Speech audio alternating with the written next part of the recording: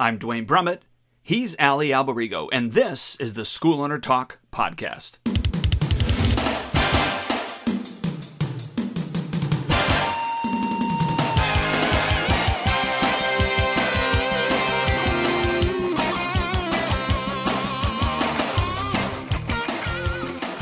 Hello again, Dwayne Brummett here with Ali Alberigo, SchoolOwnerTalk.com.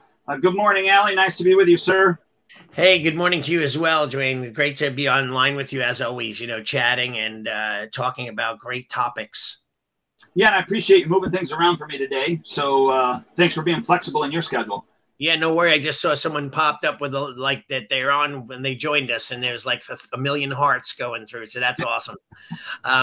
Yeah, no worry. My schedule, I kind of schedule around, those two things that I do, which is my Friday podcast, my Wednesday podcast, and I have a guitar lesson and a Japanese lesson. Those things are like literally set in stone for me, and I work my life around those things. Yeah. So introduce what we're talking about today, sir. And then if you want to give a little backdrop to kind of why we decided to talk about this today. Yeah, I mean, I think that it's an interesting topic. A lot of times people enjoy this topic, and I think could be controversial. But one thing here's really why I wanted to chat about it. I know that there's a new video of Steven Seagal circulating, and it's interesting in how people perceive what the message is in the video. Like I have a few friends that are like, wow, it's amazing. I love what he was saying. You liked it, you watched it, and you sent it to me, right? And it's like, and then there are others like, oh, believe, I had a friend at breakfast say, I believe that, what he said is like, so stupid, I think about how the martial arts is, and our topic is, the martial arts in general. Not about business or how to run a school, but, just generally the martial arts. The other thing is, the direction that the martial arts are going and, understanding that there are things in the martial arts that are probably quite evasive and elusive and esoteric that are probably not even on people's radar or awareness, that I can feel like me personally and people I know have been very privileged to be around certain things and that others will never see. And I wish that there was more of us that could get that message out there. So this is what this topic is. Yeah. Yeah. So for those of you that have not seen the video, maybe we should probably pop that in the, yeah. Cause I sent you two different ones, didn't I? Yeah. There's a part 1 and then there's a part 2. Yeah, and the gentleman, Jesse, I can't remember his last name, but he's Kemp, Kemph. Yeah, he's the what is he, the karate guru? Or I forget what his channel is. Yeah, he's got a channel on YouTube, and I've seen a few of his videos, which is some of them are interesting. I think he's a kind of quirky, nerdy kind of guy. He's a fairly decent martial artist when it comes to like kickboxing, Muay Thai, even Brazilian Jiu-Jitsu. There was another great video that he did where he went to Thailand and trained at Tiger Muay Thai and MMA over there in Thailand. And that was a great video to follow. And just to see how he was learning how his karate system went up against Muay Thai and how he used the strategies of Muay Thai. And then he had to use his karate strategies because the Muay Thai that he learned was getting beaten by the Muay Thai expert. So he had to change strategies halfway through. And I thought that was pretty cool. I thought that, I think that kind of video, those TV shows or YouTube channels are pretty amazing. Like there was another one by Frank Grillo. Have you ever seen that one where Frank Grillo, the star, he's like in a ton of action films. He's a very famous actor. He had a show that he would go to different countries and he would train. And who also did an amazing show? And a shout out to Roland Osborne. He had a TV show where he would go around the world and he'd train. The film crew would follow Roland and he would go and he would train in Korea with the Taekwondo masters, and then Aikido in Japan, and Brazilian Jiu-Jitsu in Brazil, and Russia with the Spetsnaz and the military and Sistema people. Are you talking about the human weapon? No, very similar to that. But Roland Osborne's show was, I forget the name of it, but him and I just talked to him the other day on text and I'm like, dude, we should bring that show back. That was such a great show. I mean, he sent me the DVDs and I watched them and they were all well done. and traveling the world and getting a taste for all the different martial arts. I'm gonna type in the Steven Seagal and see new interview. Steven Seagal new interview. Well, it should be in your messenger too, because that's where I sent those. Yes. Yeah, definitely. Yeah, it's called Breaking Down Steven Seagal's Aikido Techniques and things like that. But it's by Jesse Kemp. Okay. Camp, K-A-M-P-H. Let me find the link to it, So, and then I will put it down. Yeah, go ahead. All right. So you had an opportunity to, or opportunities, I don't know if it's plural, to work with Steven Seagal. Okay. Yeah. I got to ask first and foremost, real deal, no, or not? Totally real deal. Okay. And by the way, let me give you some background of, I saw his movie Above the Law in the movie theater, and literally it was what I've been waiting for my whole life, to see my art represented on screen. Wrist locks and throws and, that kind of stuff. That's what I've always loved, right? So I literally stood up in my seat and yelled out, yes, and then realized that I was in a quiet movie theater and people were looking at me like a lunatic. And at that point, no joke, I swore that I would train with this man. And then I've trained with him in a multitude of seminars, traveling to different places, upstate New York, Colorado multiple times, and all these different things. And I got a chance to kind of get slightly in his inner circle at points, where at one point I did some security work where it wasn't, not officially hired, but it was like, hey, Ali, you stand over there. This is what your job is going to do. And, if people talk to me too long, I don't want to ever be rude. So you just got to pull me away, because he'll talk for hours to people about whatever they want. Like I never realized until I spent some time with him, like what celebrities go through. For example, like, a woman like in her 80s wheeled up in a wheelchair, and she hands him a script that was like this thick that she'd been writing. And she's like, I want to be in your movie. It's the best script ever. And he'd be like, okay, and he'd nicely take it and hand it to me, and I'd hold it. And, she'd talk and he'd listen. And like, my job was to say, Sensei, we got to get going, because he would stay there with them. And he seemed to be a really nice guy, always treated me really well. I know I hear horror stories, he cheated on his wife. He did this. Some people like stories with Jenny McCarthy, about casting couches and all sorts of crazy things. All I can say is what I experienced with him in my personal life. And he blessed my daughter when she was unborn. People are not going to believe this, but this is an amazing story. Like, we were at a big ceremony. He was doing a smoke ceremony, like a Buddhist blessing. So he went off into the forest or the woods of upstate New York and picked a whole bunch of herbs, and then he would burn them, and they would bellow in this white smoke, but it was smoke you could breathe. Like, it wasn't like you were breathing campfire smoke.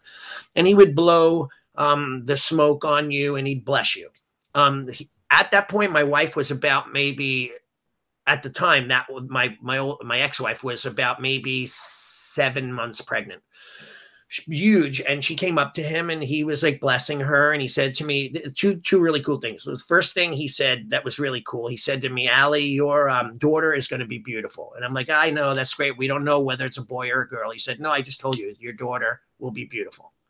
I'm like, okay, you could dismiss that, right? Sure. The other thing that he did was, then at the end, we were meditating, and I swear to you, I mean, it might just be my mind, but I could hear him in my head, and then I could see my daughter in being born.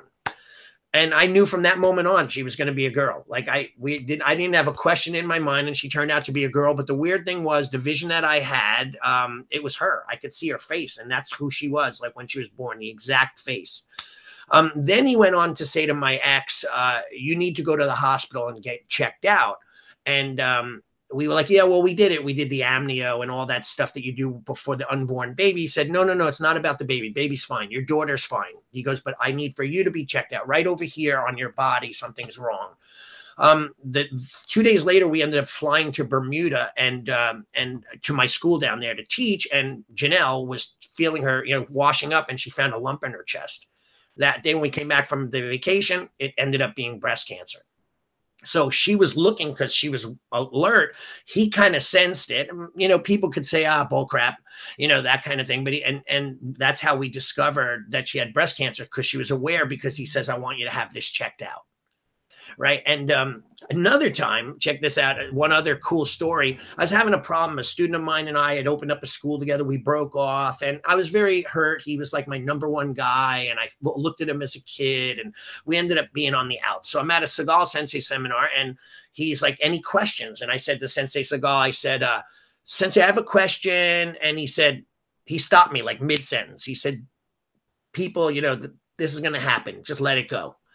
I'm like, okay. And then he moved on to the next question. And you know, like, that's a great answer for anybody. Dwayne, stop, just let it go. And you're like, oh, wow. You'll either be like, he's a fraud or a mystic, right? Sure. So second time the microphone comes around and I get it. And I'm like, Sensei, I have a question. He's like, Ali, I told you to let it go, right? Another round, third time, I said, Sensei, and he said, Ali, students are going to come and go. Your top student left, and that's okay. He said, you'll get over it. Now let it go. Like, he clearly defined my entire story in my head without even knowing. So I'm like, wow, this guy is kind of like a mystic in some way. He's got some incredible intuition about, you know, what's going on with people. Maybe it's just like, you know, feeling people out, seeing what's wrong. I don't know. Maybe he had me checked out, you know, someone invested. I don't know. But I've had some really great experiences with him. Physically, I mean, I've gotten hit by him and he's brutal. He's super fast. His technique is amazing. Incredible martial artist, and, you know, speaks a few languages fluently. He was a chiropractor, a acupuncturist, et cetera, et cetera. So he's got a really extensive history in classical traditional martial arts from Japan. So I liked him. I thought he was a great guy. I'm a big fan. I love what he says, like a lot of the things he said on the video too. Yeah, when I saw Above the Law, I was floored. It was just a game changer for martial arts on film. Right. You know? It was quite interesting, quite neat. But I'm with you. You know, you've got the different stories that float around, and you wonder. Yeah. What's true, what isn't true, and I'm sure that you know, the majority of stories are not true. Just because when you're famous, you get talked about, and you know what I mean. Well, let me tell you one more quick story. I'm sorry. It's the same trip that I was with him. There was a van that would go and pick us up and bring us to the seminar site, and then they'd go get him and bring him to the seminar site. So I said to the driver, I'm going, it's pretty cool. You know, like, I'm still enamored by the guy. I'm like, it's pretty cool. You get to drive Sensei around. He's like, oh my God, what an attitude, man. That guy, can't stand him. I'm like, could I ask what he did? He goes, yeah, I see him in the morning. I'm like, good morning. And he's always like this, you know, bowing and, you know, and I'm going, you do realize that's probably like the highest form of respect that he's given you. Like, it's not like he's ignoring you and blowing you off, but this guy wanted to vilify him because he didn't, I guess he just felt like, hey, he had an attitude. He was a celebrity, and his story. And once I explained it to him, the guy was like, oh, maybe he isn't being a jerk. And I'm like, right away, that's where he was going with it. And I was like, no, like, if he bowed to me, I'd be honored and bow back. You know, that's part of his culture. He's Tibetan monk. He is a martial artist. You know, like, there's a lot of bowing going on. You know, it's not an offensive thing. Why didn't he shake my hand? You know, I'm like, well, that's not, you know, bowing is the same thing, even more so.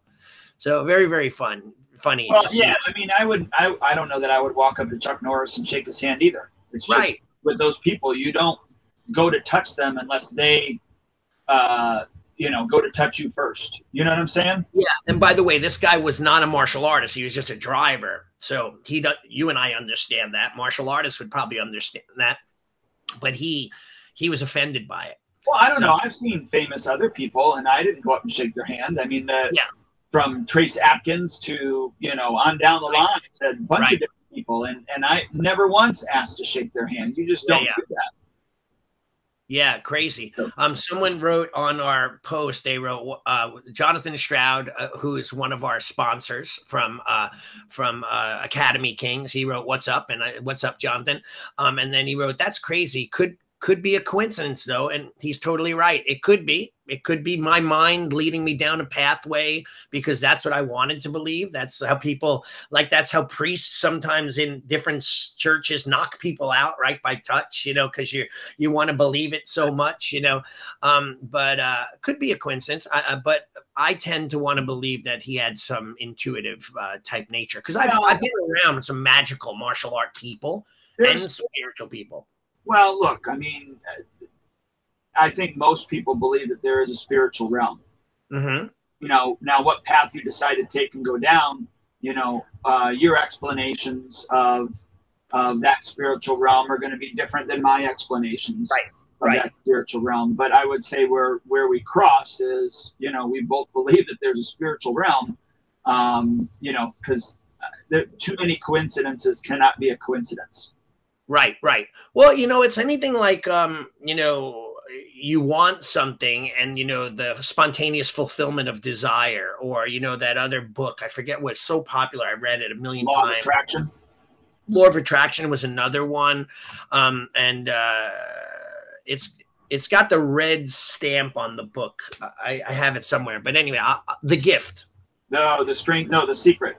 The Secret. Yeah, there it is. So, like, you know, that basically is like sometimes when you want something or you manifest it with energy, it comes to you, right? You know, you know, I think that the more you look for things, more like, you know, when, you know, like when, before I bought a Tesla, I very rarely see a Tesla. Once I bought a Tesla, and by the way, of course, there's way more on the road than ever before, but now I see them because my mind is used to them. Like I could see a car, you know, 10 cars away and go, that's a Tesla. You know, like your mind is intuitively enough and tuned in to be able to see things. So like you might have a million opportunities. Remember that old story where it's a biblical story about God, and the guy is in a flood and he's climbed to the roof of his house, and the water's pouring past him and it's getting higher and higher. And he said, God, help me. You know, I need your assistance. I'll only take help from you. And lo and behold, on a canoe comes a guy and he's like, hey, jump in the canoe. I'll get you out of here. He's like, no, no, no. I'm waiting to hear from God. You know, go away. I'm waiting. And then, you know, then a guy comes in a motorboat and he says the same thing. And then a helicopter's overhead and they lower a rope and he pushes it away.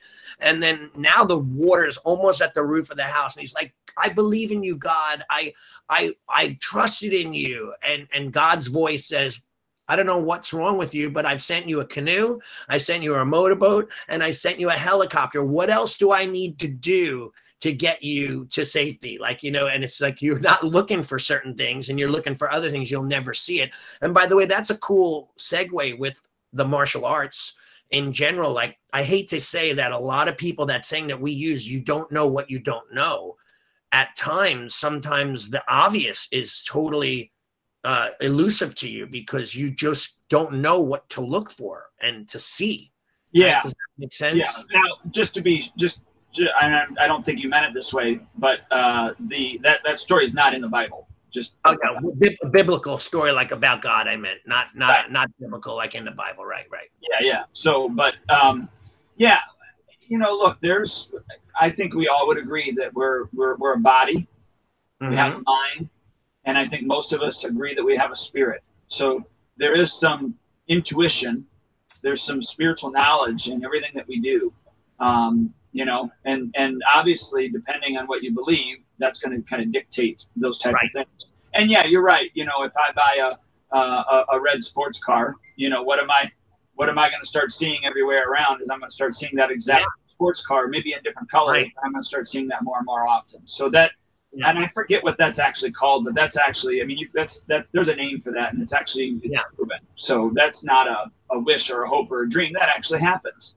Yeah, and why wouldn't that you know, I guess that through our modern society, we're fed so much negativity. Why do we see negative in everybody, right? You know, the same way the way that guy bowed to Steven Seagal, or Steven Seagal bowed to him, and he hated Steven Seagal because he bowed. You know, if we're fed so much negativity, how could we have a positive outlook on life? You know, so quite the opposite. If you feed yourself positive stuff and you read books and you're around positive people, you'll start to see things from a way different perspective. You know, with the law of abundance versus the law of, you know, of scarcity.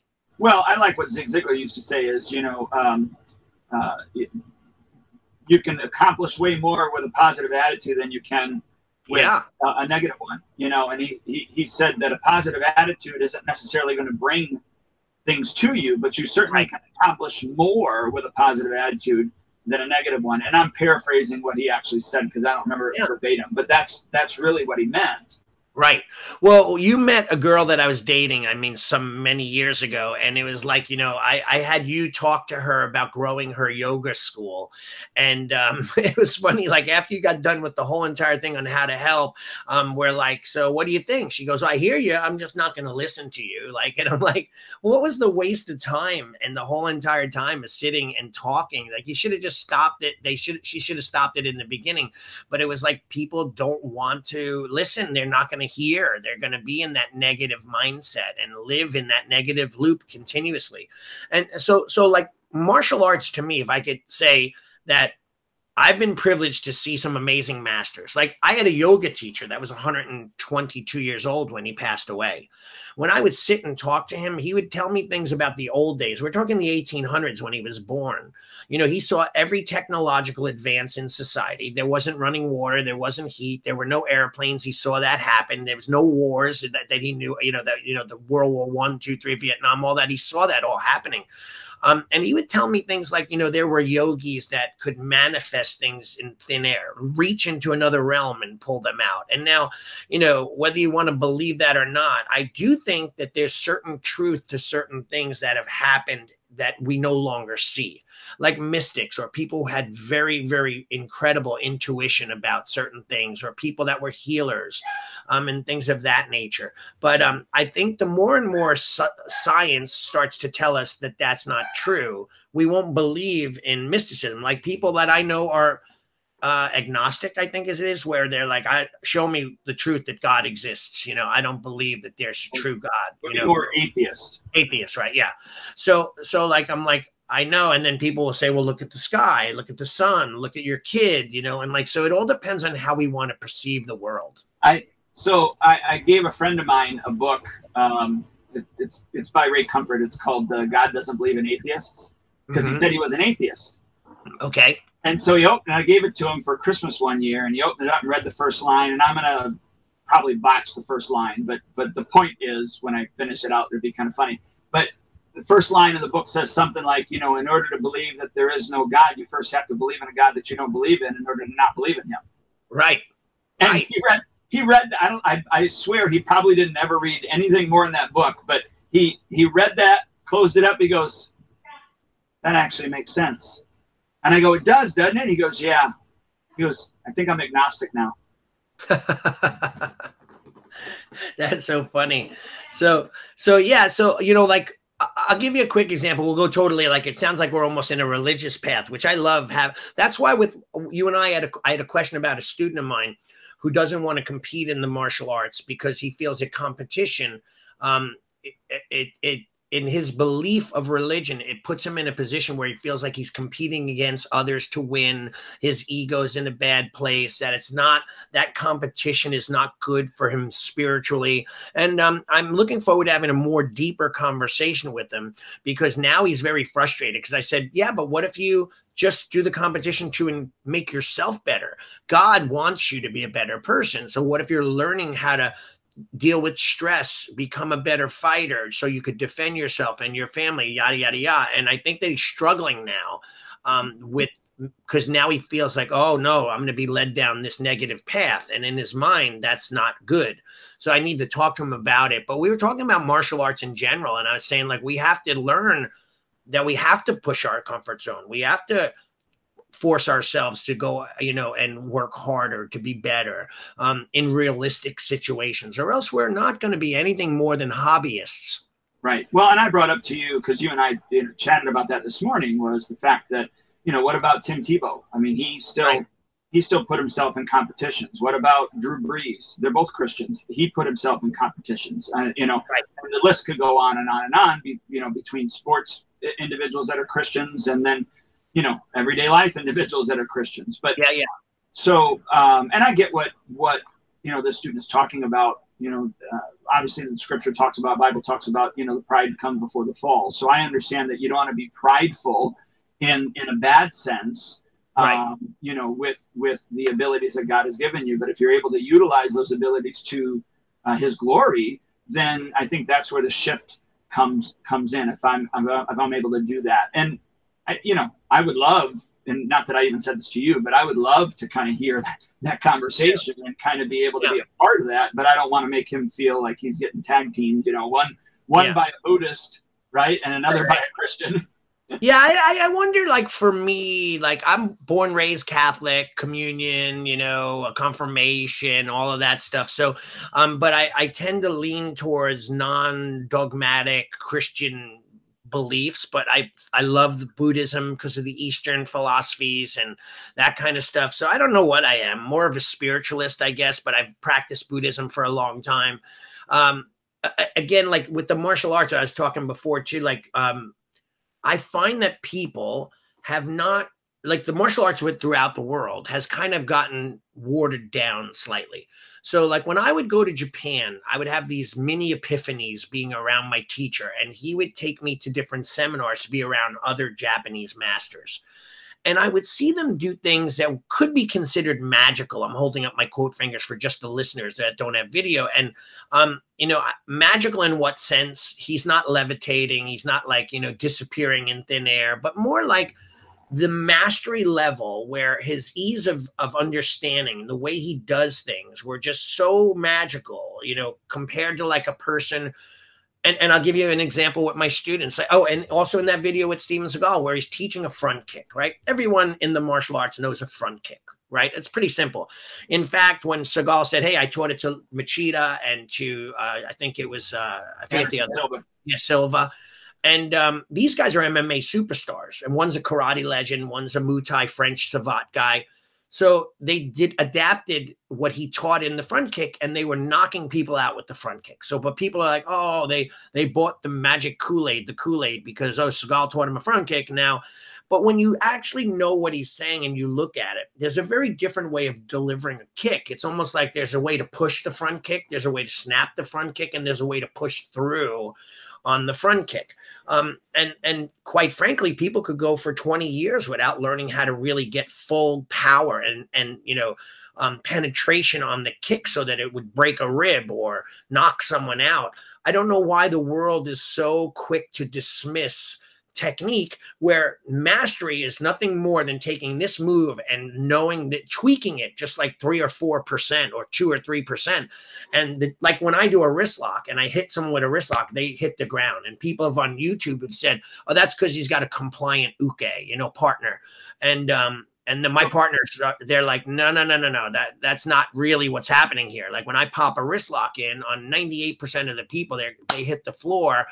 And I'll teach that in seminars. And sometimes I'll teach the move and walk around the room, and they're right back to doing it the way they want to do it, their way. They're missing the nuances that I just shared, which could take them from good to great, so to speak, or at least give them a different perspective on how the lock is done. And I wonder, like, why are we so quick to dismiss that and those little mastery secrets of the martial arts? Well, when he was talking about just the karate chop, and I was watching him perform that, that's like totally different, right, than what I've ever done, right? And the way that he's delivering it, yeah. And so in my head, I'm like, obviously when I saw him do it, I'm like, wait, he's not even doing it right. And then I stepped back, because I did that. I was like, what? He's not doing it right. Yeah. I step back, and I'm like, okay, I'm just gonna listen. And then now I'm looking at that, going, wow, that's completely different, and that is what you're talking about, that 1 to 2 to 3% difference that could make that technique so much more effective when utilizing it. So I just thought that was interesting, in itself. And we have a move in our style called Hicho no Kata. And it starts off where we're almost like in the Karate Kid posture. One foot is on our knee and we're balanced on one leg and our hands pointed to the opponent. And I ask my students all the time, and I say to them, would you ever do this in a fight? And they're like, no, I'm not going to stand on one leg and stand there. And I go, you've missed the concept, because it's really not standing on one leg. That's just the practice, but it's really a leg check, so that they throw a low leg kick, and you rate, how people in Muay Thai and karate, they leg check it with their shin. So it's a leg check and then a kick to the groin. And then you step in and you shuto which is like you said with Seagal, to the neck. So then I said, would you do that? And people are like, oh yeah, I would do that. I said, but this is the balance point, because if you can't balance on one leg, how could you do a leg check? So when people see things in their own perception, you don't know what you don't know concept, they're totally lost to what is really going on, right? And then the potential for them to learn even further is lost, because the first step of learning the basics is no interest to them. Right. Like I've been hit by Seagal. One, when he says hello to me, he used to come up and give me a slap in the face like an Italian dad would do. That alone, his hand, by the way, if I shook his hand, his fingertips were probably like 5 inches longer than my hand. That's how big he is, 6'4". And you have Donald Trump hands. That's what you're saying. Yeah, right. Well, yeah, he's a big guy too, by the way. I've been around him once. I'm going with the little and yeah. But he's a big man as well. I got to shake his hand, and he's large too. Like I said to Trump once, I said, I was shaking his hand. I said, I hope the wealth rubs off. He goes, why don't you just get back to work and maybe it will. And he pushed my hand away, and then he went like this to me, like, and he's being funny. But Seagal would hit me, and I'd literally get my brain would rattle just from like a comfortable hit. I mean, he hit me once with a forearm strike, which literally took me off my feet. Like, not that I went with it like I wanted to do that. That's how his flow of energy and power was. So I feel bad at times for, people that don't want to see the classicalness of the martial arts. Someone's coming to my door, and then my dogs are nuts. So let me mute myself, and you continue to talk for a second. Okay. Yeah, it's okay. So, I will say, and you can rebuttal to this. Again, going back to, watching Above the Law, and then the other films, especially in the beginning, were phenomenal. Especially, like I said, the fight scenes and those type of things. Where my disappointment is, and where it lies, is basically him and him moving to be more in line with Russia. And I'm not talking just because of Ukraine, although that even amplifies it. But I understand. I shouldn't say understand. I heard what he said with regards to America, and why he doesn't like America, or why he's fed up with it, or whatever. But I don't know that Russia is the next best place to find yourself, if that makes sense. Totally does. And again, like, I'm not saying that, everything that he does, I agree with, and things that he says, I agree with. I'm just saying, able to separate them. Yeah, I'm able to separate those things. And by the way, like, I'll hear people say certain things, and it will, of course, shadow or shade how I feel about them based on their personal beliefs. Similar to my student feeling like, hey, if I'm going to be forced to compete, this may, it may hurt my relationship with the martial arts, because it's going to make me not want to love to go to the school because I'm feeling torn about it. Right. Right. But, going back to like just understanding martial arts, I believe, and I did an interview with Steven Seagal once for my newsletter way back when. And I said to him at the time, and we're talking like 94, I said, where do you see the martial arts going? He said, at the time, this is when the UFC was just kind of gaining popular, becoming popular. He said, I see it in 3 realms. He said, I see it in competitiveness and like gladiator type fighting, like the UFC. He said, I see it in sport competition where the martial arts have been extracted, and it's nothing more than like when we had Herb Perez on and we interviewed him, he was like not happy at the Olympic Taekwondo gold competition where they don't even hit each other. They're not even working martial arts anymore. So he said the sport aspect where the martial arts have been extracted. And then he said there's going to be those traditionalists that are still holding on to the old lessons, the old values, and the old teachings. But that's he said he does believe that those will eventually die off. And that's saddening to me because. Well, and that would be, that's your, I was going to say bread and butter. That's not the right verbiage. That's my quest. My purpose is to not. Yeah. Yeah. And you know what, like, I'll give you another example. It's kind of funny. Like, I had a parent once who was a real jerk, and anything I said, he'd go against it. Like if I wanted to do something, he would always try to talk people out of being a part of what I did. Like, I don't know why he'd have his child in my school, but he'd always go against anything that I did. Like, it almost like he was there. His purpose in life was to damage and destroy everything we're about. So he had a pet peeve that he would always say to me, and I talked to him. I said, you know, reverence for your martial art teacher is very important. We've spoken about this on other shows.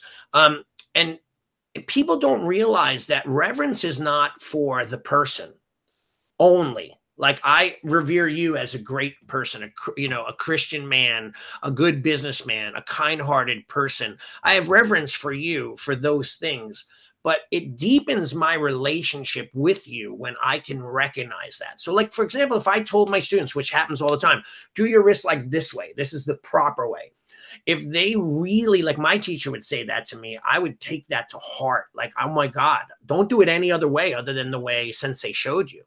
And I'll tell you a funny story about why that what he did, which is hysterical. But if I really revered him and respected him and loved him, I would get a much deeper lesson because of it. Does that make sense? And if I was kind of like, nah, whatever, don't pay attention to him, I'd only be half in, and I'd be getting only a third of the lesson. Because if I'm half in, I'm only getting a third. If I'm 100% in, I might get 75%, right?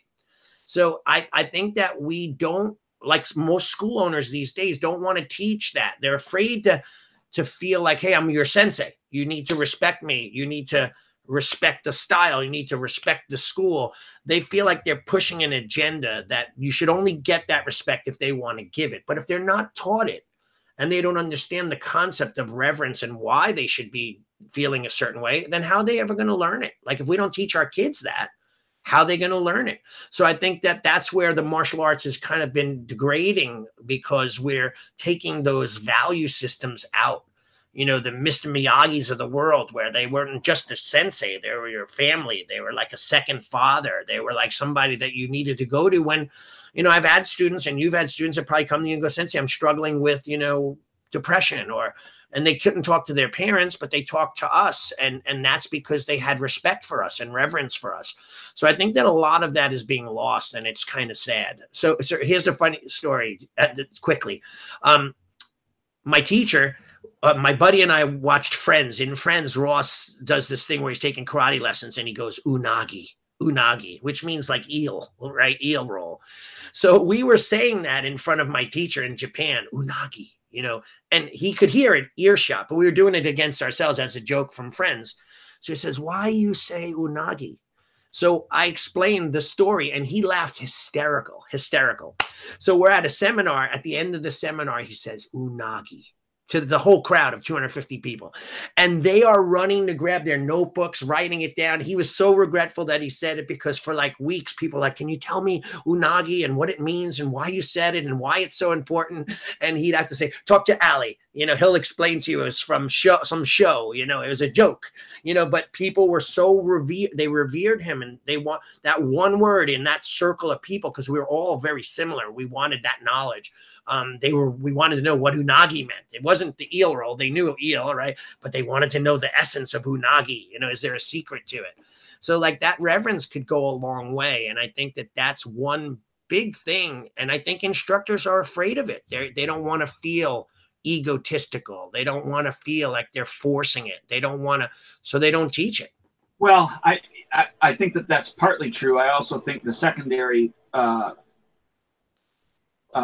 thing is that the parents don't teach that concept to their kids, and so it's right. foreign to their kids. You remember growing up, and you know, it wasn't you know, Jeremy and Janet that were living next door. It was right. Mr. and Mrs. Smith, and you always addressed, hi, Mr. Smith, hi, Mrs. Smith.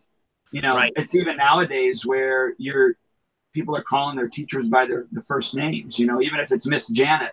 Yeah. You know, no, even if Klowowski was a hard word to learn, you learn how to say, hi, Mrs. Klowowski, rather than saying Miss Janet. Like, you know what I'm saying? Yeah, and you know what, though? I think even in the school systems now, they're pushing for teachers to say their kids are not students, they're friends. Friends. Oh, no, that is, yeah. Friends. I'm like, no, it's not. And by the way, who does that hurt? It hurts the child. Yes. Because they're not, you don't respect your father the same. You act differently with your father, or at least you should, than you do with your buddy, right? You would never think of saying, I remember once I was on a testing board with my teacher, and we had just come back from Vegas, so we were very casual and joking a little, and I remember saying something under my breath, but people might have heard it. And I remember letting the words slip out because I was in the casual mode, but I was really, should have been in formal mode. And he just gritted his teeth, and I felt like someone poured boiling water over my head. Like the chills went down my back, and he said, "Not here." Right. And I was like, I knew, Sensei, Gomen Nasai, I'm so sorry, because it was like I kind of got comfortable for that one moment. And then I realized I should never be comfortable. But it was that we were in comfortable zone for a few weeks or days or whatever we were there. So again, I think that martial arts, it's a sad state. I think that in some regards, and technology and YouTube and all those things are great, because I showed my students kata, like from the Olympics the other day, on the camera on TV, and they were like, wow, like they got to see a champion doing it. But then in certain regards, it's just like there's not that level and of a deeper level of understanding and respect, I think. Yeah. So like I said, it's twofold. It's not just the instructor. It's also the society that we're living in, especially as Americans. Yeah. So we're so narcissistic. Do you believe, though, that I don't believe, but what's your thoughts, that parents don't want their kids to be respectful and courteous? And I think that society has dumbed that down to the point where that they don't know how to get their kid. That's why I think they put them in our martial arts schools. And then they get this kind of hybrid version of respect. Like it's all about, self-esteem and self-confidence. And it's through these chants and sayings, but they're not going through the physical portion. Right. So they lose it. What are your thoughts on that? Well, I don't disagree with that.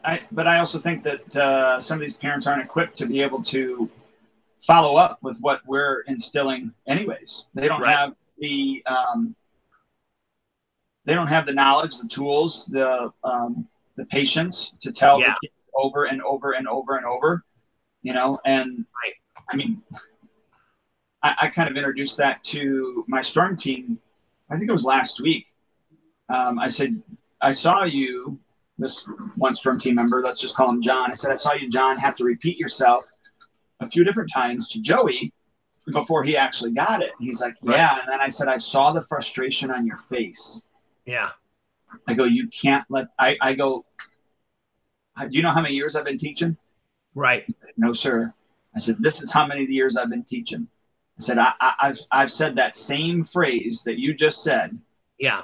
To thousands of people over and over and over. Right. But I've always had to say it with a smiling face. And I've always had to say it over and over again. I said, because your audience, I said, you know who your audience is? And he's like, no, sir. I said, all those parents out there that are watching you that can read your face. Yeah. And he's like, oh. I go, so you're not just, and what you did, what you said was correct. The correction was done correctly. I mean, your approach was done correctly, except for afterwards when you turned around and kind of gave that look. Yeah. And unfortunately, you were facing the audience when you did that. Yeah. Now, wonderful that the student didn't see it, but not wonderful that all the parents got to see it. Right. He's like, oh, yeah, that makes sense. And so I bring that up because I don't know that parents are willing to, one, say things over and over and over and over. Two, understand that that's what you have to do with kids. You've got to repeat, you got to repeat. You have to award proximate success. Right? It's not just about saying, man, you screwed that up. I told you to do X, Y, and Z. No, you see the good that they did and go, man, you know what? If I had to give you a grade out of 100%, what do you think, how do you think, I would turn them, how do you think you did? Right. And then they would say, oh, yeah, I did about 75%, and go, you know what? I'm pretty close with you on that. I would say more like 65%. Here's the 65% that you you did correctly. Now, the other percentage, what can you improve on? Yeah. You know what I mean? Yeah. And then, all right, now go and do it. Like, I mean, that's it. And then follow up to inspect what you expect, make sure that it was done. I don't know that parents are equipped to do that, nor do they have the patience or the focus. I'm holding up my phone right now. Yeah. Because even the parents are so engaged in their own devices that they're not paying attention to what's going on. Well, I just had a free month with 2 twin brothers that came in for the entire month. This is their last week. I approached the mom, never once met the mom. They have a very beautiful au pair that comes in, that brings her in. It's a young woman, and she's like, yo, we love the program. The kids love the program. I just asked the mom if she'd like to commit to the program. Never met her. She's not stepped foot in my school, not seen the kids work, unless maybe she did it on Zoom that I don't know about. But then, and then I said, oh, do you want to get involved? She's like, well, how much is it? I mean, I said to her, I said, we sent out like 10 emails with all the explanations. Oh yeah, I didn't get a chance to read them. She's just too busy to do anything. And then she says, yeah, well, we take off for the entire summer and we're running around. I said, okay. She goes, can we just do month to month? I go, no, that was in the emails that I sent you. This is a commitment type program. Oh yeah, I don't think then we'll be continuing. And like for her, there's nothing invested because she didn't see what we've been doing. Like, and now the kids are doing so well. And I almost wanted to say, why did you waste my time? Like, why bother? But of course it's a free month, but there's no obligation. But I look at that and I go like, man, what a huge waste of time. Buddy, high five. You're awesome. You're doing great. You know, teach them, make sure they got it right. And then boom, done. Like the value that they put on what our service or what we're teaching is very minimal, you know, to what I believe it is, or if they knew what we did, what they would believe it was, right? But they didn't take the time to engage. Yeah, but you know what? You took time to invest into those kids. You don't know what's going to stick and you know what's going to stay. But then also, the lady that brought them, she might be a big advocate for you and go, oh yeah, if you want your kids going to martial arts, this is the place you go. And now, you know, my boss didn't sign her kids up there, but it wasn't, you know, I don't think it was because of anything that they didn't do. In fact, they went above and beyond. Like, so. No, I get it. Thank you for pointing that out. Cause I do, you know, you tend to sometimes get a little frustrated. And yeah, I do it because I do it. But at the same time, you know, when you look at that and you go like, wow, it could have been 2 more kids that could have been changing their lives, but the parents are so disengaged. So it's just really in reference to your comment about like, they're on their phone. They're too busy. You know, you know, they don't really get anything out of it. Right. Which is amazing to me.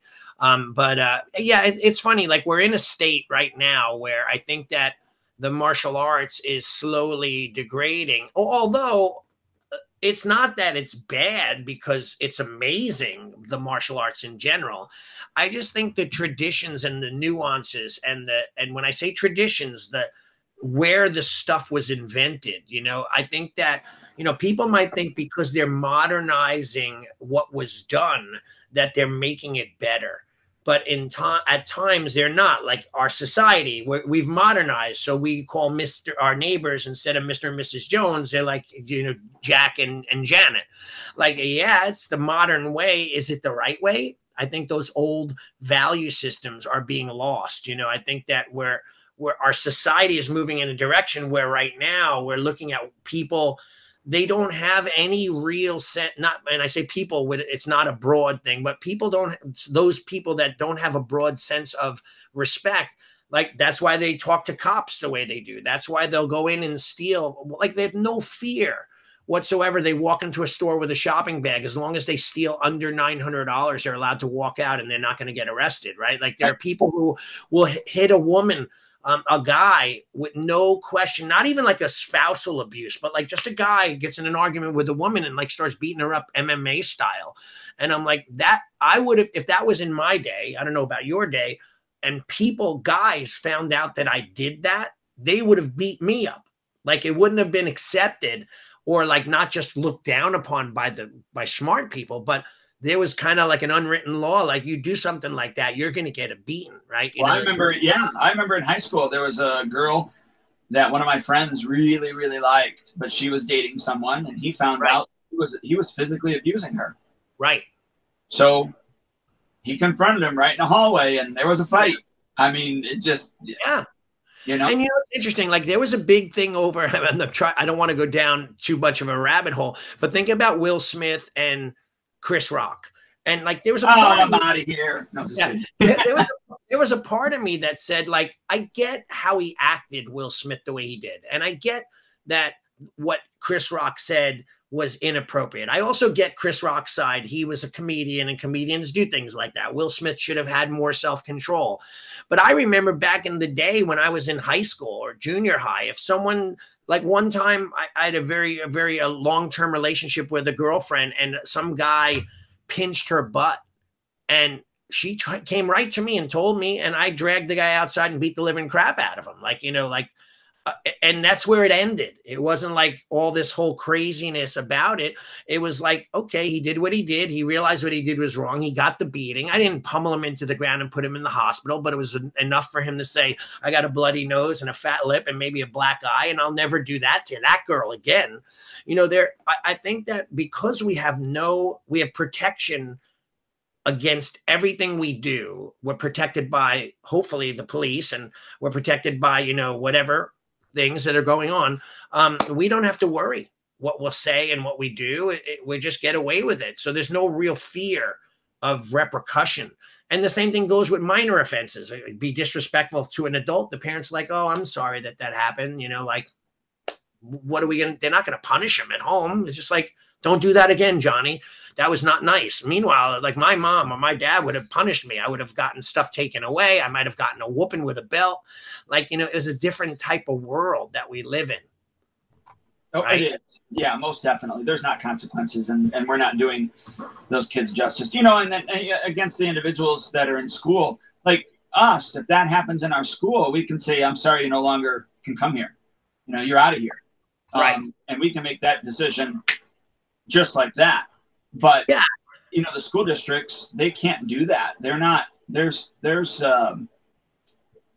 just a bunch of hoops that they have to run through in order to even get somebody into that position. And then, yeah, you can't, like, you know, kids could like, I would have never even, I don't know why, but like maybe because how I was raised, or maybe the fear of what would happen to me at home after I did, like, I would be very careful about how I treated other people. And, you know, and when you have that fear, like, you know, a buddy of mine we'd watch people at a tournament, and they'd be doing all this fancy stuff, and we'd joke with each other. We go, yeah, but could he really fight in a real fight? Like, you know, that was our ongoing joke with each other. So like, I wonder sometimes, like, you know, people get this self-inflated confidence of their ability, or, you know, even like they feel protected, that they could get away with murder and do what they want.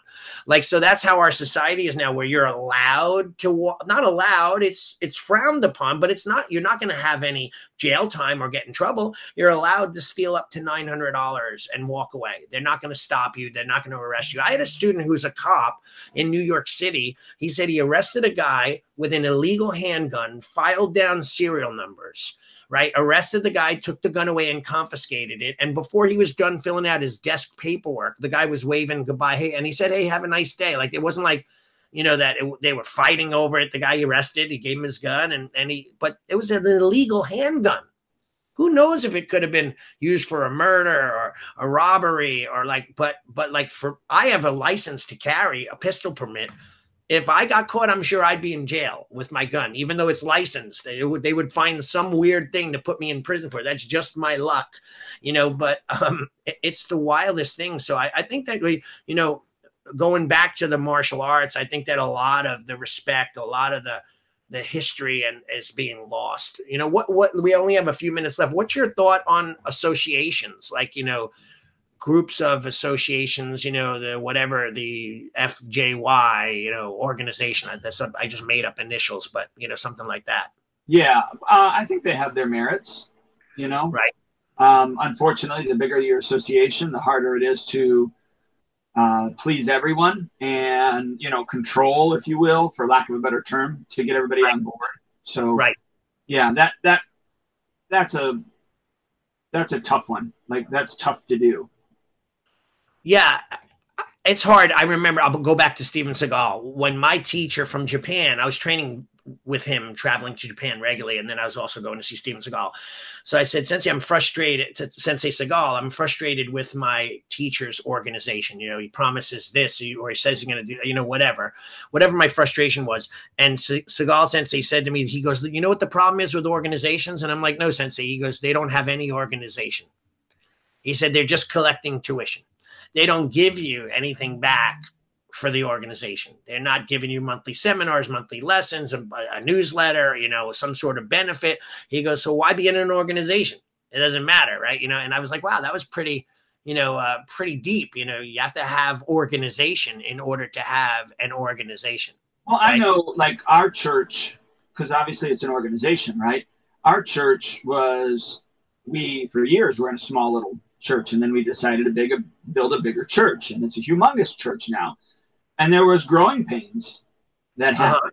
You know, we switched over from the, you know, the hymnals and, you know, singing the traditional hymns to, you know, the stuff on the screen, and we started out first mixing the traditional hymns and the non-traditional hymns. And then of course you have the older folks, rightly so, we're not happy. Yeah. You know, with that. So we then made the earlier service more traditional, and then the later service less traditional. Okay. Right.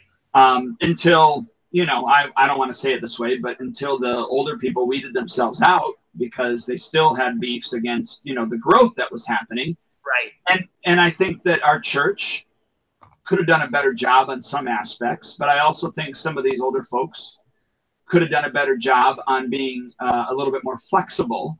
And now I'm not that age yet. I don't know how it is to be flexible, you know, at that age. So take that in consideration. But even organizations like that, because we went from, you know, let's say, you know, 100 to 200 attendees on Sunday to, you know, 1,000 to 1,100. So there's a big growth that happens, and how you organize and structure and serve 1,100 people is quite different than, you know, that's just like, you know, school owners that have 50 and school owners that have 250. Your organizational structure has to change. Your communication has to change. How you interact with your individuals and the parameters that you put on, you know, for your clients has to change. It's got to be different. You can't do the same thing you did at 50 that you can do at 200. There's just no way. Right. Yeah. And I remember doing a seminar years ago with APS or whatever, Member Solutions, when they became it. And I did a seminar called Levels. Like, you know, you're at 0 to 50 students. This is how you can operate. You know, you're very intimate, and, you know, you know everyone's name. And then you get from 50 to 75 and it starts to change. You start forgetting names, and it's like to 100. I mean, there are different ways you have to operate in order to accommodate massive people. Like if you had a party with 10 people, you let them in, you sit them down. If you have a party with 75 people, 1,000 people, it's going to be much different how they enter, where they leave, where they sit. So I think that a lot of times people misunderstand that, and they keep doing business as usual, and then they can't grow past that level. Because I had that. I would grow, I'd go down, and I'd grow, I'm getting traction, this is awesome, I'm back down, until I started to put other ways of communicating, other ways of working and operating. Then I was like, oh, I could stick that next level, right? So it's like a small school to a big school is a massive different communication network. Well, even your lesson plans and how you deliver the information has to change a lot of times, because I can remember doing the one room schoolhouse type thing. And then when you had more people, then I had to have an upper level and a lower level class. Right. And then I had to split it to 3 different levels. So it was beginner, intermediate, advanced. So I even had to, during the growth process, you know, just create different levels or structures in order to deliver the information that needed to be taught. Right. Yeah, it's so true. But we're sadly out of time, and I think that, you know, this could be a whole nother, I could ramble on forever. I mean, I could talk about anything, and you know that poor you, that you got to listen to me every week. But yeah, well, for me, this would be a short podcast if I was alone, anyways, because I think I would just say what I had to say and turn it off. I know, right? Yeah. Not that this stuff isn't good, because through the conversations, there's other ideas that come to mind, and I think you're really good at pulling that out of me. Yeah, thank you. And so I suggest to martial arts school owners, like, dig deep. I mean, look for the mystical stuff in everything. Look for the magic. And I don't mean esoteric, spiritual mumbo jumbo that's just, that, I want you to say, like, I always tell my students, I'm like, if I'm doing a wrist lock and I have to fight to get it to work, maybe I'm doing it incorrectly. If I'm doing a front kick and it hits the person and I'm doing it with all my might, but it's not hurting them, or it's not knocking them down or knocking them out, maybe I could learn how to adjust my kick so that I get the maximum impact, right? It's like shooting a gun. You could learn the grip, you could learn the format, you could shoot the gun, and you could still miss the target. But if I've been with Navy SEALs and they've, like, for example, I had an AR-15 rifle, and I'm left eye dominant. So I'm like, the scope is here and I'm trying to lean my eye over and I'm closing one eye. And he's like, why don't you just flip the gun sideways? And I'm like, you could do that? He goes, it's your gun. If you could hit the target, do whatever you got to do. So, like, just hearing that from an expert, and now I'm like, wow. And now I'm like, boom, I'm able to sight in where I struggled the entire time because I thought the dogma, the way of, was not correct way. And he's like, I'm a soldier. I've been in battle, gunfights. You just turn your weapon, do what's good for you. Like, I'm like, oh my God, that's pretty darn insightful. And that was an epiphany for me, which is so obvious, right? So, like, we ask ourselves, like, why don't we look at things and say, how can I get this better? How can I get it to work? Right. And it goes along with even just, was it James Clear, the habits. What is it? 7 Habits of Highly Successful People, or no. Atomic Habits. Oh, great book. Atomic Habits. So, and it's just one little thing that 1% that changes it dramatically. Yeah. The same with the book, The Upstream. Like, I got one thing out of it that literally changed my entire life. Like, let's look before it happens, what could we put in place to not let it ever happen again? Rather than always picking up the cleanup on aisle 6, right? Like, let's not put stuff there that's going to break, that kind of thing. So I got an idea then. Why don't, in a future podcast, why don't we talk about different books and the things that we got out of those books? Okay. That have been epiphanies for us and have really changed the course of our life, of our business life, or our personal life. Okay. Not that we're promoting the book, but just like, man, this was a game changer for me. Right. Yeah, absolutely. How's that sound? I love it. I love it. Let's do that. All right, dude. So good to talk to you. I appreciate you very much. And I want you to know that. And I told you that on Easter, like, our friendship means a real lot to me. And thank you very much for, being there for me and doing the podcast with me. So you're awesome. Keep up the great work. And I appreciate your support. My pleasure. Well, I couldn't do it alone. I think you could, but I couldn't do it alone. So. Yeah. And by the way, don't forget, we have a new sponsor, which is Academy Kings. We have Spark membership. That's part of our sponsorship. Your health coaching. What's the health coaching? It's just addhealthcoaching.com. Okay. And they could get in touch with you there, right? And then Elite Insights, which is my website company. So super excited. And taking it to the next level. Oh yeah. I've been getting a lot more people that I've been coaching. Like, I do like 7 calls in a row from Australia to Pennsylvania to all over the United States on a Tuesday. It's exhausting, but at the same time, very, very fulfilling. Oh, I'm sure. Absolutely. Yeah. All right, cool. I'll see you soon. All right, sir. Have a good one. Thanks. Bye. See you later. Bye. All right. Bye. Just want to remind everybody, if you are looking for past podcasts, to go to schoolownertalk.com. schoolownertalk.com, and get all the episodes there. Have a great day, guys. Thank you for joining us for another episode of Martial Arts School Owner Talk podcast. This would not be possible if it weren't for the support of our amazing sponsors. Please check out Elite Insights for all your website needs. LeadHunterMedia.com, your online digital marketer and content provider. Academy Kings BJJ Growth Consulting and Management Group at GrowMyAcademy.com. SparkMembership.com, hands down the best martial arts software for school owner management on the planet. GetKarateStudents.com, a martial arts growth consulting company for all your systems. AddHealthCoaching.com, helping school owners create a whole nother revenue stream for their school. We will see you next time.